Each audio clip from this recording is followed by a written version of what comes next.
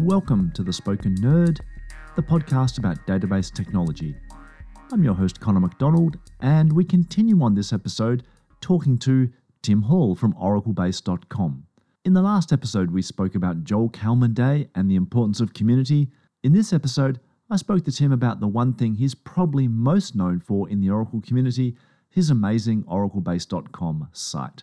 Sit back, relax, and enjoy this episode of The Spoken Nerd. I suppose one of the big projections that people have onto you in terms of being a global Oracle expert is probably based on just the volume of work on your blog, which obviously has been going for so long. Let's take it right back. Why did you start the blog? Or I should say the site, not because you have a separate blog. Yeah, why just start the site? Yeah. It was really quite a basic thing. I came to IT quite late because I did a PhD in genetic engineering. It was nothing to do with IT. But I rock up to an IT job kind of by accident in my mid-20s. And of course, I was several years later than most people who started IT straight from their degrees, or even people that started from A-levels or something. So I felt like I had to play catch up a lot. The way I learn things is I tend to try and write them anyway. So I would write scraps of notes on, say, Notepad or whatever. I would carry those around on floppy disks with me, or later I'd burn them onto CDs because I wanted to have that reference with me. You know, I've not got the best memory, so if it's not written down, it doesn't exist. Then in around 2000, I started working for an internet company. And as part of that, I was doing DBA work and database design. But as the design element started to slow down because we were nearer to the final solution, they obviously wanted me to pick up some other skills to fill out my day. And I started learning about web technologies. At the time, that company was Active Server Pages. I started learning about that. And I thought what I should probably do is put all my scrap notes onto the internet. There were already some sites around at that time in 2000. I mean, a few people had started in the late 90s or mid 90s. So I started a website and started putting some stuff on it. After about less than a year, I think it was, I realized the name wasn't very good. So I rebranded it. I wanted to call it Oracle Home, but someone had already got that. So I thought, hey, Oracle Base, that will do. And so I rebranded that site. So the site was around, I think, just less than a year, maybe just over a year before it got the name change. So I sort of quote two dates for when it started. But essentially it was July 2000 is when I started doing this. It's been over 21 years now. And essentially I just carried on putting any notes that I was writing to learn stuff on there. And I think probably the biggest draw was when I did the 9i certification. I did the beta certification. So you have to answer all of the questions in the pool and write comments on them. And you've got like 3 hours, but it's really difficult to get through them all because you're actually not just answering the questions, you're writing comments on them as well. But my notes in preparation for that, I published on the website, and that got a lot of attention because effectively I was giving free study guide material. Like the exam cram years when those books went berserk. Yeah, absolutely. So that was probably what garnered me a big rush of attention. And then I was also on forums like dbasupport.com, which is where I met Julian Donchev. But I was on there answering questions. And what I would often do is use those questions as a launch pad for an article. So someone asked me a question. It's far easier to write a post about it and then link them to that post, because then when someone else asks the question again, you can just link back to the original post. So I found myself answering lots of questions on forums by writing articles and posting a link to them. And of course, that then starts to swell. And over the course of 21 years, there's a lot of posts. And then in 2005, I started the blog, which was meant to be more just opinions, because I don't like having opinions on the website. I like the website to be sort of facts and how-tos. I don't like to say too much about the features because I feel like it's a distraction. People want, how do I do this? They don't want, what does Tim Hall think about this? Whereas the blog was meant to be more, what do I think about? So I will often write a blog post that says, here's this new feature. I think it's great at this. I think it's terrible at this. but the article on how to do it doesn't have any of that commentary in there. So I feel like that separation is good. I mean, I sort of feel like the facts go on the website and the bullshit goes on the blog. That's the way I kind of separate the two. I have to admit, my blog's probably different in that sense. Mine's more anecdotes, and hopefully people will find some feature functionality interspersed in there, but I'm very much a storyteller in that sense. But it's funny you mentioned that scraps of notes and burning to CDs and stuff. That's literally almost exactly like mine. But for mine, it was my big internet exposure, not for myself, but in terms of learning that the internet even exists, was on Deja News. And you'd ask questions there, and there were like the Jonathans and Tom Carts of the world were answering. Because it's almost like an email trail, and I was using like Netscape Navigator back in those days.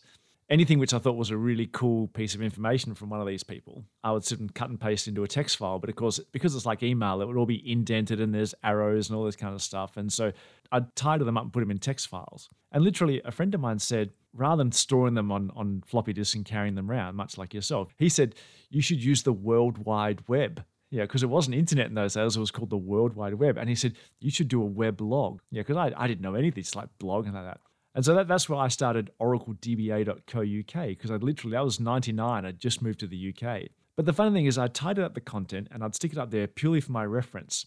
And this is how naive I was. After about probably 3 or 4 months, someone sends me an email saying, all this stuff on your website, it's just plagiarized. It's just been taken from Deja News. I realized that, yeah, they were right. Effectively, I'd just taken stuff which was useful to me, put it in a nice format that I could easily access from anywhere, and stuck it on my site, because I'm thinking, I'm the only person that's going to find this useful. Thankfully, someone called me out pretty early that said, this actually is just plagiarism. So I ripped it all apart, reposted it all with links to the original Deja News stuff and ever, and ate my humble pie. But it's funny how, that's that same thing. It's that ability to, I just want to be able to access my own stuff easily from anywhere. Yeah, I think back in those days as well, people now don't realize what it was like. Sites would come and go back then. So there's no guarantee that you would get to the same site again, because a week later, someone got bored of maintaining their site and closed it down. So I think it was very common back in those days for people to want to grab a copy of, whether they printed it out or whether they copy and paste it into a Word document or something.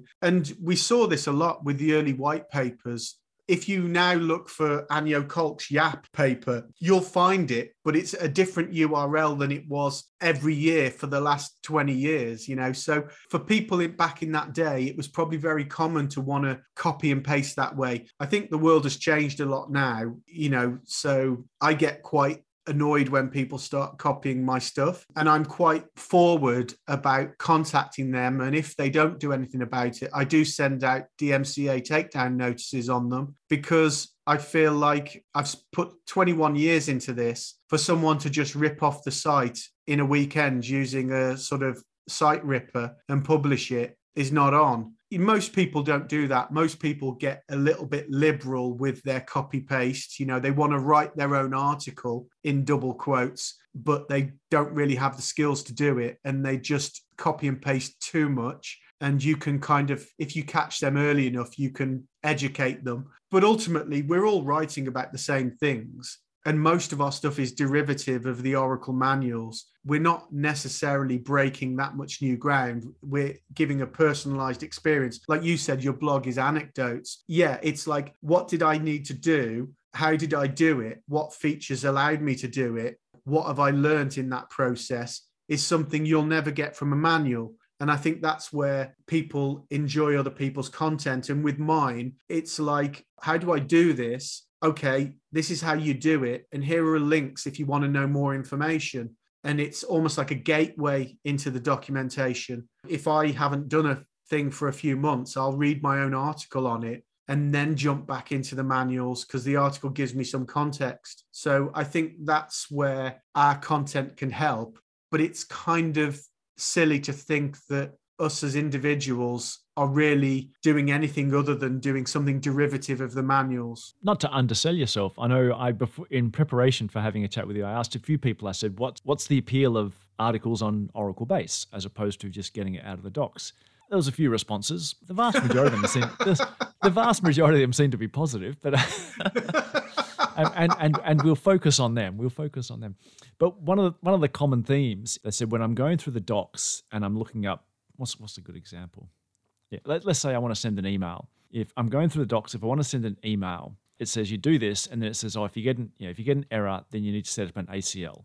And the ACL docs are here. And then you go to the it says, there's the, if you want to see what ACLs you currently have, well, that's in the database reference under the view for DBA, ACL, network, whatever. They're constantly playing catch up. Whereas they said when they go to your site, it'll be the opposite. It'll be, well, before you start thinking about sending that email, you'll need some ACLs. Before you start setting up your ACLs, you probably want to see what's already there. And so on the one page is really, it's the function they were trying to achieve. Whereas the documentation, that function is actually littered throughout sort of the reference material. Yeah.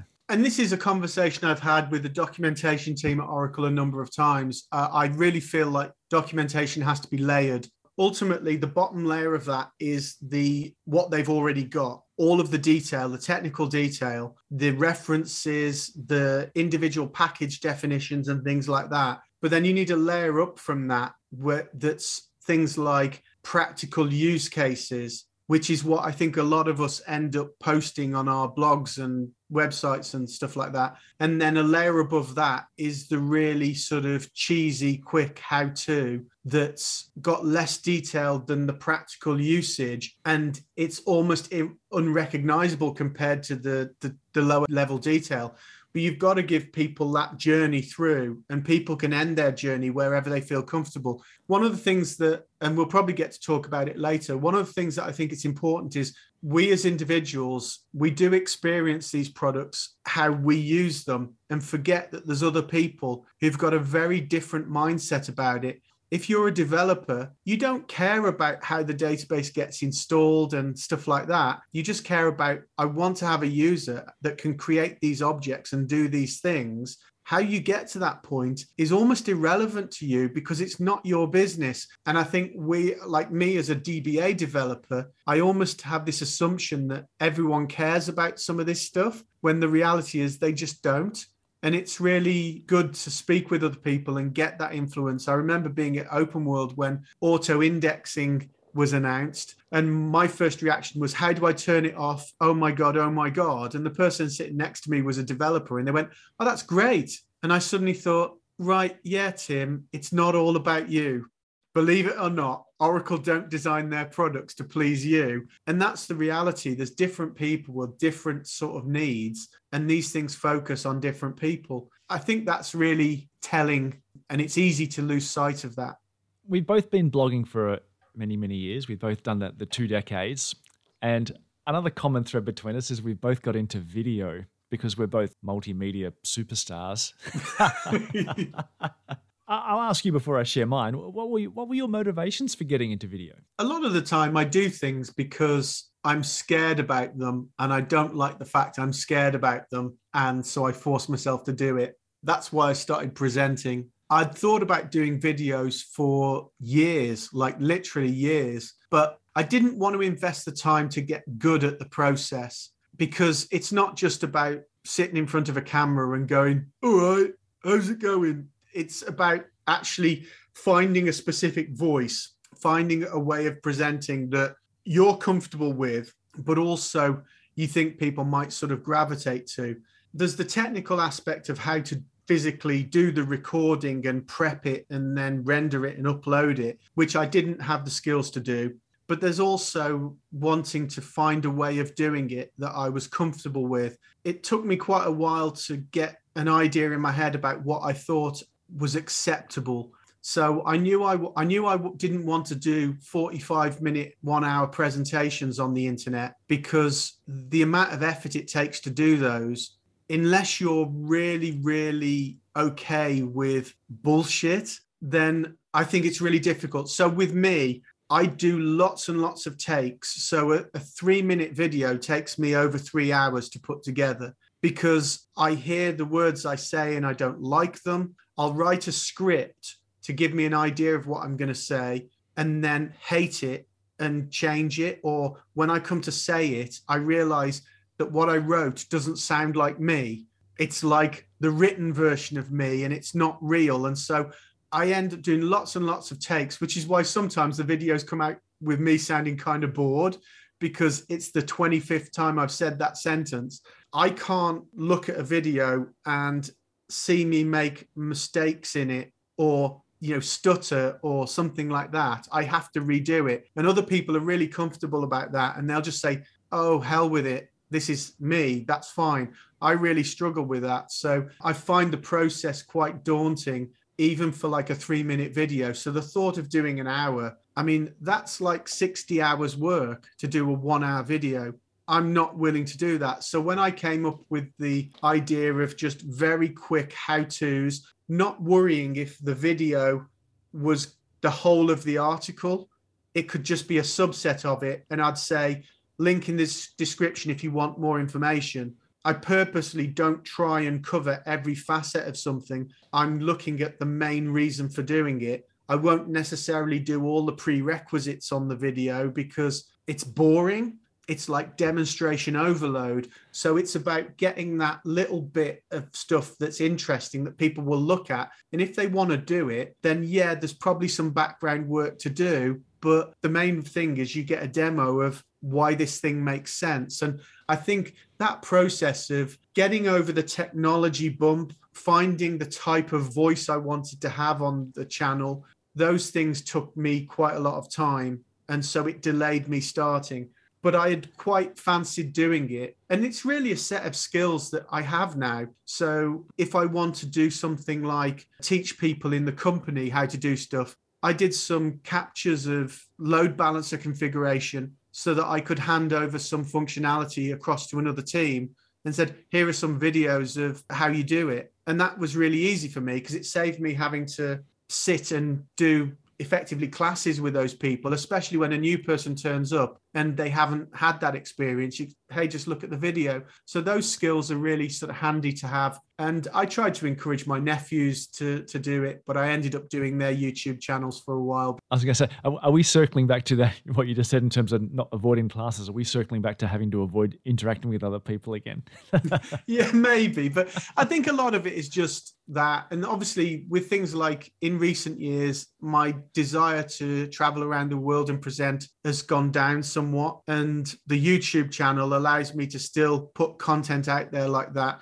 So there's a variety of reasons. And I was very late to the party. And I think I started about 5 years ago or something. And I took a 2-year gap in the middle of it where I didn't put out any content because I just got a little bit burnt out. And I've been back for a couple of years again now doing content. So I noticed some of the early videos with the old comedians in cars getting coffee series. You had like the dash cam and you were like driving along doing commentary. They seemed to fall by the wayside. Was that not didn't really grab you? I really do like that content. I like the discussion. It's almost like a podcast, which is another thing that I did a podcast with Sherry Cabral many years ago, and I thought I should really get into this. But once again, I would struggle to do that. I can't talk for a long time without wanting to edit it. And then the editing becomes more of work than the actual discussion. But I really did like that talking in the car thing. But I think there were a couple of issues with it. One of which is I hate seeing myself on camera. In my head, I look like Brad Pitt, and in reality, I look like Armpit, so that's not a great look for me. But every so often, I feel like I might start doing them again. I think the difficulty with the longer form stuff as well is it's very easy to talk yourself into a corner because you have a frame of mind on one day. You say what you feel on that day, but it becomes a permanent record of your belief system for the rest of eternity. True. And I feel like some days I feel angry and I might want to say, I really don't like this. And you're then branded as a hater when actually 99.9% of your content is positive. So from my perspective, I find the long form very easy to get myself into trouble. I talk shit all the time. I'm very glib. I often make stupid comments without really thinking, and they seem appropriate at the time. But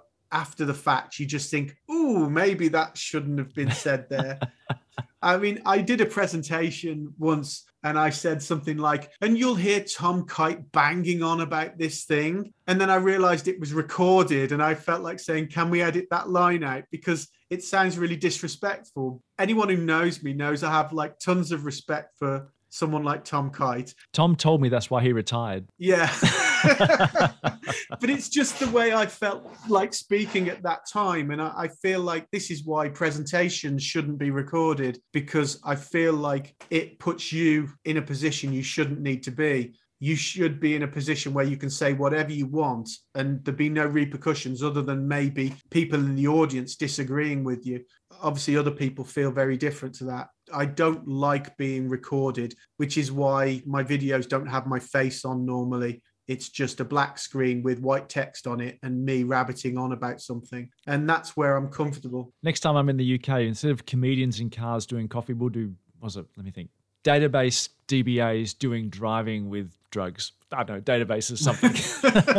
Something with a D in it. Yeah, let's see how we go. So. Yeah, I think I'm not averse to doing that stuff again. I think one of the difficult things is, and I've spoken to you about this with the podcast, I can't think of how many ideas to keep a podcast running. I don't know how I would do that, because to do a sort of reasonable length conversation without repeating myself constantly would be really difficult. So I've got a lot of respect for people who can put that sort of content out regularly. I mean, don't get me wrong, I can talk the ears off a donkey, but actually putting out content that is valuable and useful, as opposed to me just droning on, as I've been doing in this talk, that's that's hard work. And I'm not sure I'm really capable of that. And there is, to some extent, you have to stay in your lane. And the videos on YouTube are very similar to what I do in the articles, which are, here's a piece of something that you might find useful. It's not me trying to teach you to be a superstar or trying to give you the A to Z of how to progress all the way through this. It's very much directed at this is a feature, this is how you use it.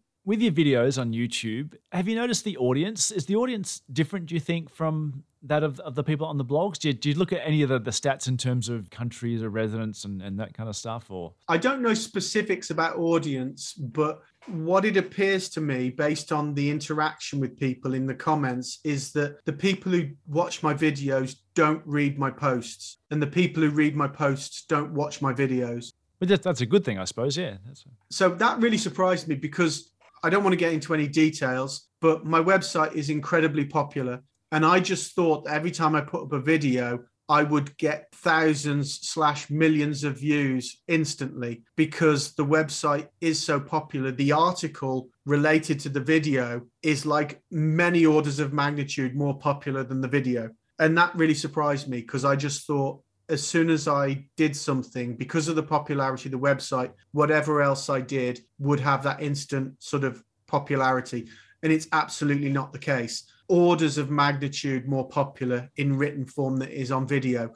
But the video audience does seem to be a very different crowd. And it does appear, based on the comments, that the people who watch the videos absolutely refuse to read anything. Okay. So I will literally give a link in like a pinned comment or in the description that says, and I'll say in the video, if you need to know about this, there's an article on it. And then their first question will be, have you got a video on doing this? And I'll say, no, it's in the article.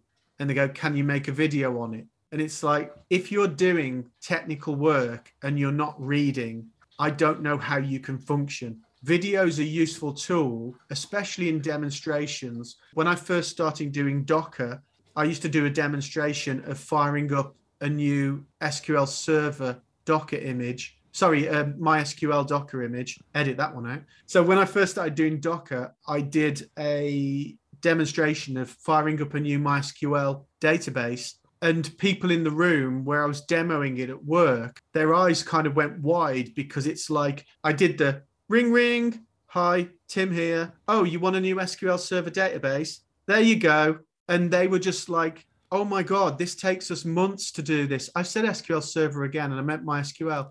But, the point is, the fact you can do in seconds what some people take weeks to achieve, that's the take-home message. It's not the configuration. It's not even what Docker represents that they care about. What are the benefits of it? That 30-second demonstration has told you everything you need to know about why this is important. And I feel like that's what the videos should be.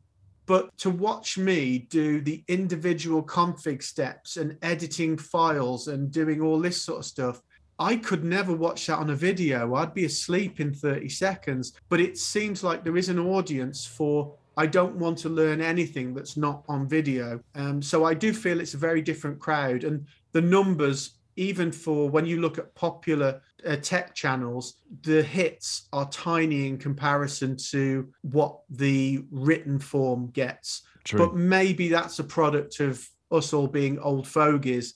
And maybe if we go forward 10 years, that balance will shift. Also on the YouTube stats, do you look at any of the things that all the YouTube creators talk about as important in terms of retention and click-through rates and all that kind of stuff? Or I just can't get into it, to be honest. Yeah, I think the difficulty with this is if you're a professional content creator, in that is literally your only job, that's your way of making money, then I suppose that sort of stuff is important, because if you're writing or producing a video and no one's watching or no one's reading, then you're not making any money. And that's a problem. And I've been very fortunate in that this has always been something I do for fun. It's not a money earner for me. I mean, don't get me wrong, I do earn some money from creating content. It's a tiny fraction of what most people would need to live.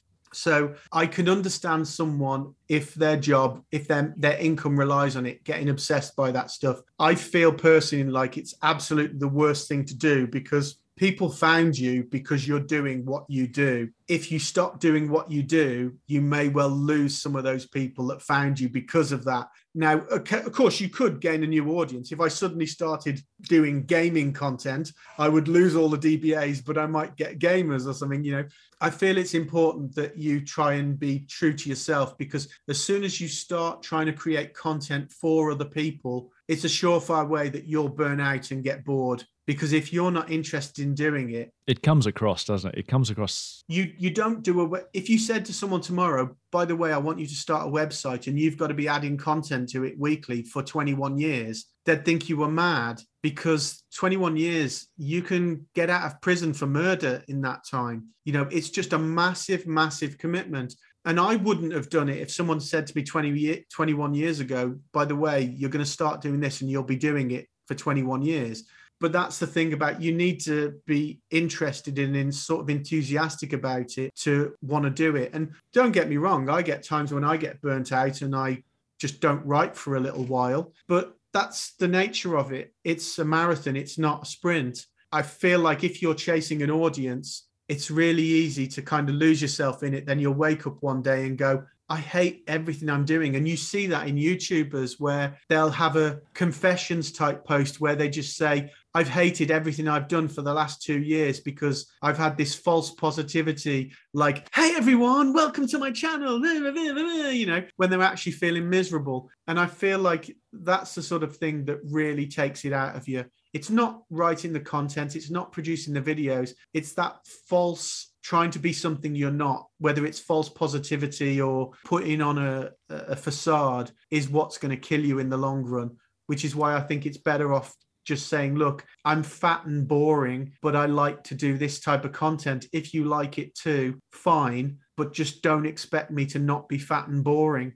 I had to admit, in terms of chasing audiences, I had to admit, because you and I both do video and we're fairly fresh to it, I would like to stay in the video topic for a lot longer. But I'd imagine any audience that comes to my podcast is probably tech related. So I'm now chasing them away. So I'm going to move on. Contrary to Tim's comments, I hope you didn't find that episode fat and boring. And as you can tell, we've pretty much done video to death. That wraps up this episode of The Spoken Nerd. Tim will be back again for the next episode, where we finish off our discussion and talk about some of the latest technology coming out of Oracle. See you all soon. Thanks for listening to this podcast. The music credit goes to Zanman from Pixabay Music.